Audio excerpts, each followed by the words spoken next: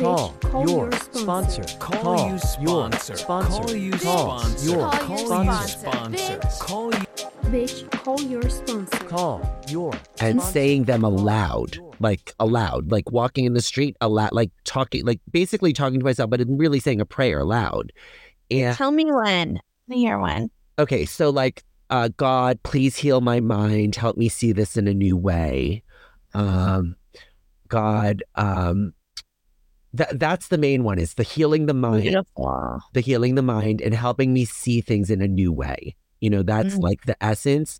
The also like, please show me, you know, and guide me, you know, through the day, you know, versus the, oh my God, what do I need to do? You know, this whole kind of like, have it scripted. I'm going here, so I need X, Y, and Z, and I need this script in case that, you know, like all of that figuring out, like it's exhausting.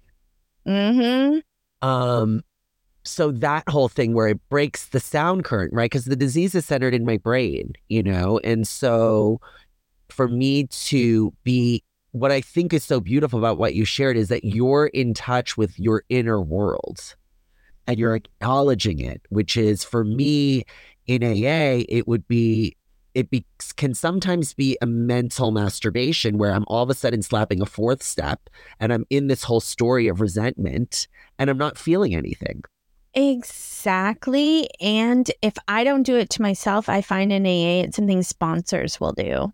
Yeah, totally. Which is like, okay, let's look and see where you're wrong. Yep. Let's look and see what you could have done better. Yeah. And that leads to just, okay, be in my mind, you know, like, where did I do? What could I have done? Just like 40 lashings. Yeah. And don't change behavior based out of shame. I think you said that, you know? Yeah. The other thing is, there's something in their reading that really is resonating for me, and it's this talk of as I continue to stay this path and work these tools and, you know, practice more self-love, self-compassion, that there will be unexpressed grief that ends up getting released. And I've been acutely aware of that this week, where there is some deep, deep, deep sadness. And what I'm finding myself doing, I'm noticing, I'm not continuing on with that pattern of going in my brain, connecting dots. Oh, it's because of this and because of this. And if the, you know, and that whole exercise where it takes me out of my body and in my brain where nothing is really happening in there. You know, it's more story. It's a way of distracting myself and avoiding actually feeling. Right. And so what I try and do, you are exactly right on that. And what I try and do now is just, all I have to do is observe. Like for now, I'm just telling myself, even if I do just go in my head and do the story, all I need to do is just observe that I'm telling myself the story. Right. Like I'm not required to be in my body yet during those things because I'm not there yet. And all I have to do is just to take a step back and listen to what story I'm telling myself. Yeah. Oh gosh, this is such a process. You know, part of me wants it, you know, be really quick. And as with any of this stuff, it's never a one and done. It's, you know, there's ultimately for me has been multiple layers and facets, and the patterns of me behaving and relating to myself in the world it's taken a bit. Well, I have a question for you, and let me know if you can relate to this, is after a certain amount of time in AA and being what's called sometimes an elder statesman, an old timer, it is good to feel vulnerable again sometimes and to have the beginner's mind. And I have been going into these ACA meetings with, you know, decades in recovery and like, can I say this? Like, what if I sat down? Oh, did I just, you know, touch their chair, and are they going to be like, just this new vulnerability and fear, that I'm going to do it wrong. And I just find at my time and length in sobriety, I need that kind of thing. Oh my God. Yes, 100. Like, to continually learning, to continually go deeper. What happens to me when I'm in those meetings is I actually I'm in touch with my inner child, and I hear everyone else's child because of the level of awareness and sharing. And it brings me 9 times out of 10 to tears. And I think it's that part of me that I have not necessarily acknowledged or paid attention to. Yeah, I can relate so much. I sit in those meetings and I get misty-eyed every time because I realize I'm sitting with other human beings and all we want to do is be our true self. And we don't know how we got here where we weren't our true self, but we're all trying and we're all like accepting of each other that that's our purpose. And I'll look around and it's like one of those like Snicker commercials or something. I just see 8-year-olds in, grown up clothes sitting around the table and like smiling at each other and trying to be very cognizant of allowing other people to be their true selves. And it's so beautiful. I'm like, where else in the world is this happening? Yeah. And I think there's a thing which we alluded to in another episode is the crosstalk everyone is very focused on in their lane and in their realm. And I sense that from the meetings where no one's commenting or talking about it. They're literally focused on whatever the reading is and how it applies to them, which I find very comforting. Yeah, I find it off-putting because I didn't realize how much I was trying to manipulate others. And in that room, it kind of sets up boundaries. It's like kind of like your old tricks aren't going to suffice here. And I noticed when I listened to their speaker tapes, because I went to a couple of Zoom meetings and then I was listening to speaker tapes or speaker podcasts. Yeah. And I noticed that some of the people were funny and had a sense of humor, but their talks weren't like they would have been in AA, where it's just joke, ha ha, funny, and then poignant.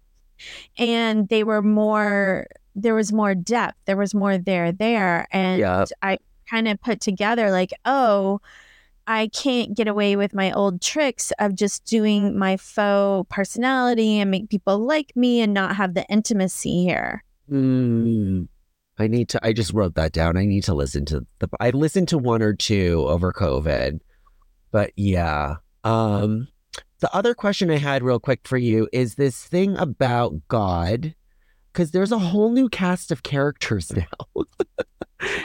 In AA, there was like the itty bitty shitty committee, aka my brain, or my alcoholism, as it were, versus my heart, which I equate to my emotions, versus my gut, which is more in my belly, which is for me the intuition, which is a promise of 9. We will intuitively know.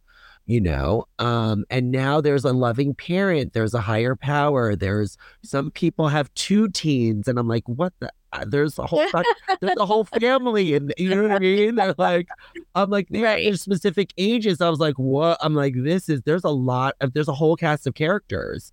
And I was in a meeting recently where it was talking about the critical parent and the angsty teen and how they can sometimes be misconstrued as the same person, but they have different needs and they come from different places. And I was like, oh my God, this is a lot.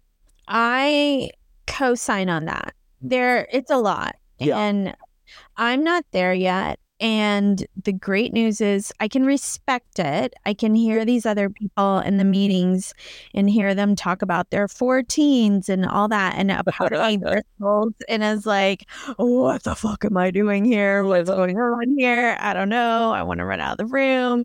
You people be crazy.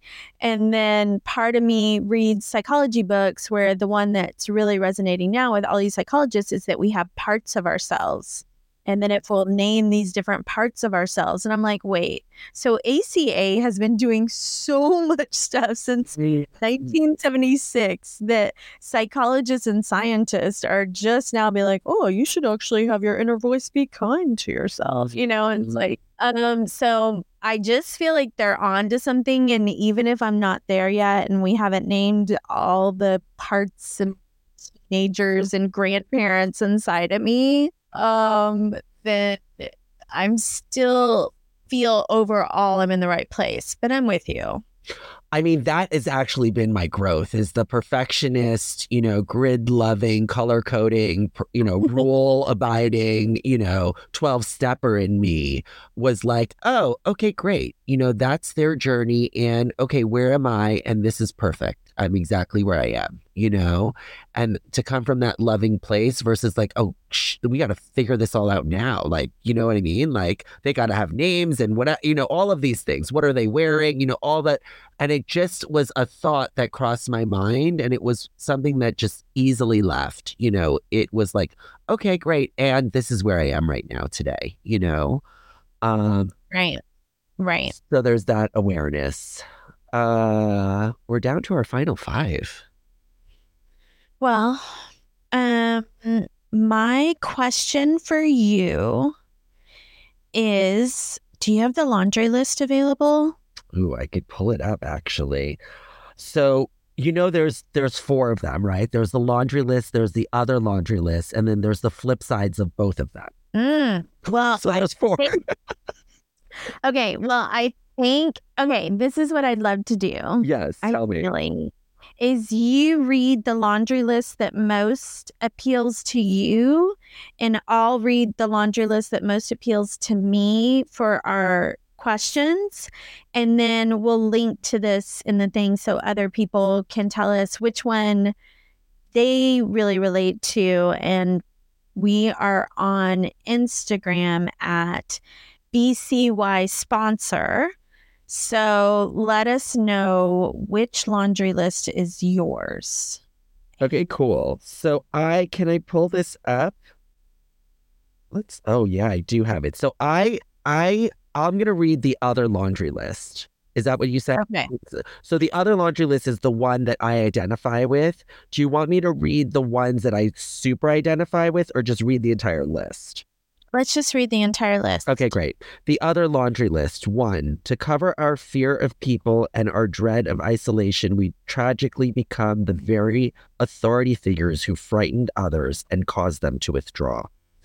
2, to avoid becoming enmeshed and entangled with other people and losing ourselves in the process, we become rigidly self-sufficient. We disdain the approval of others.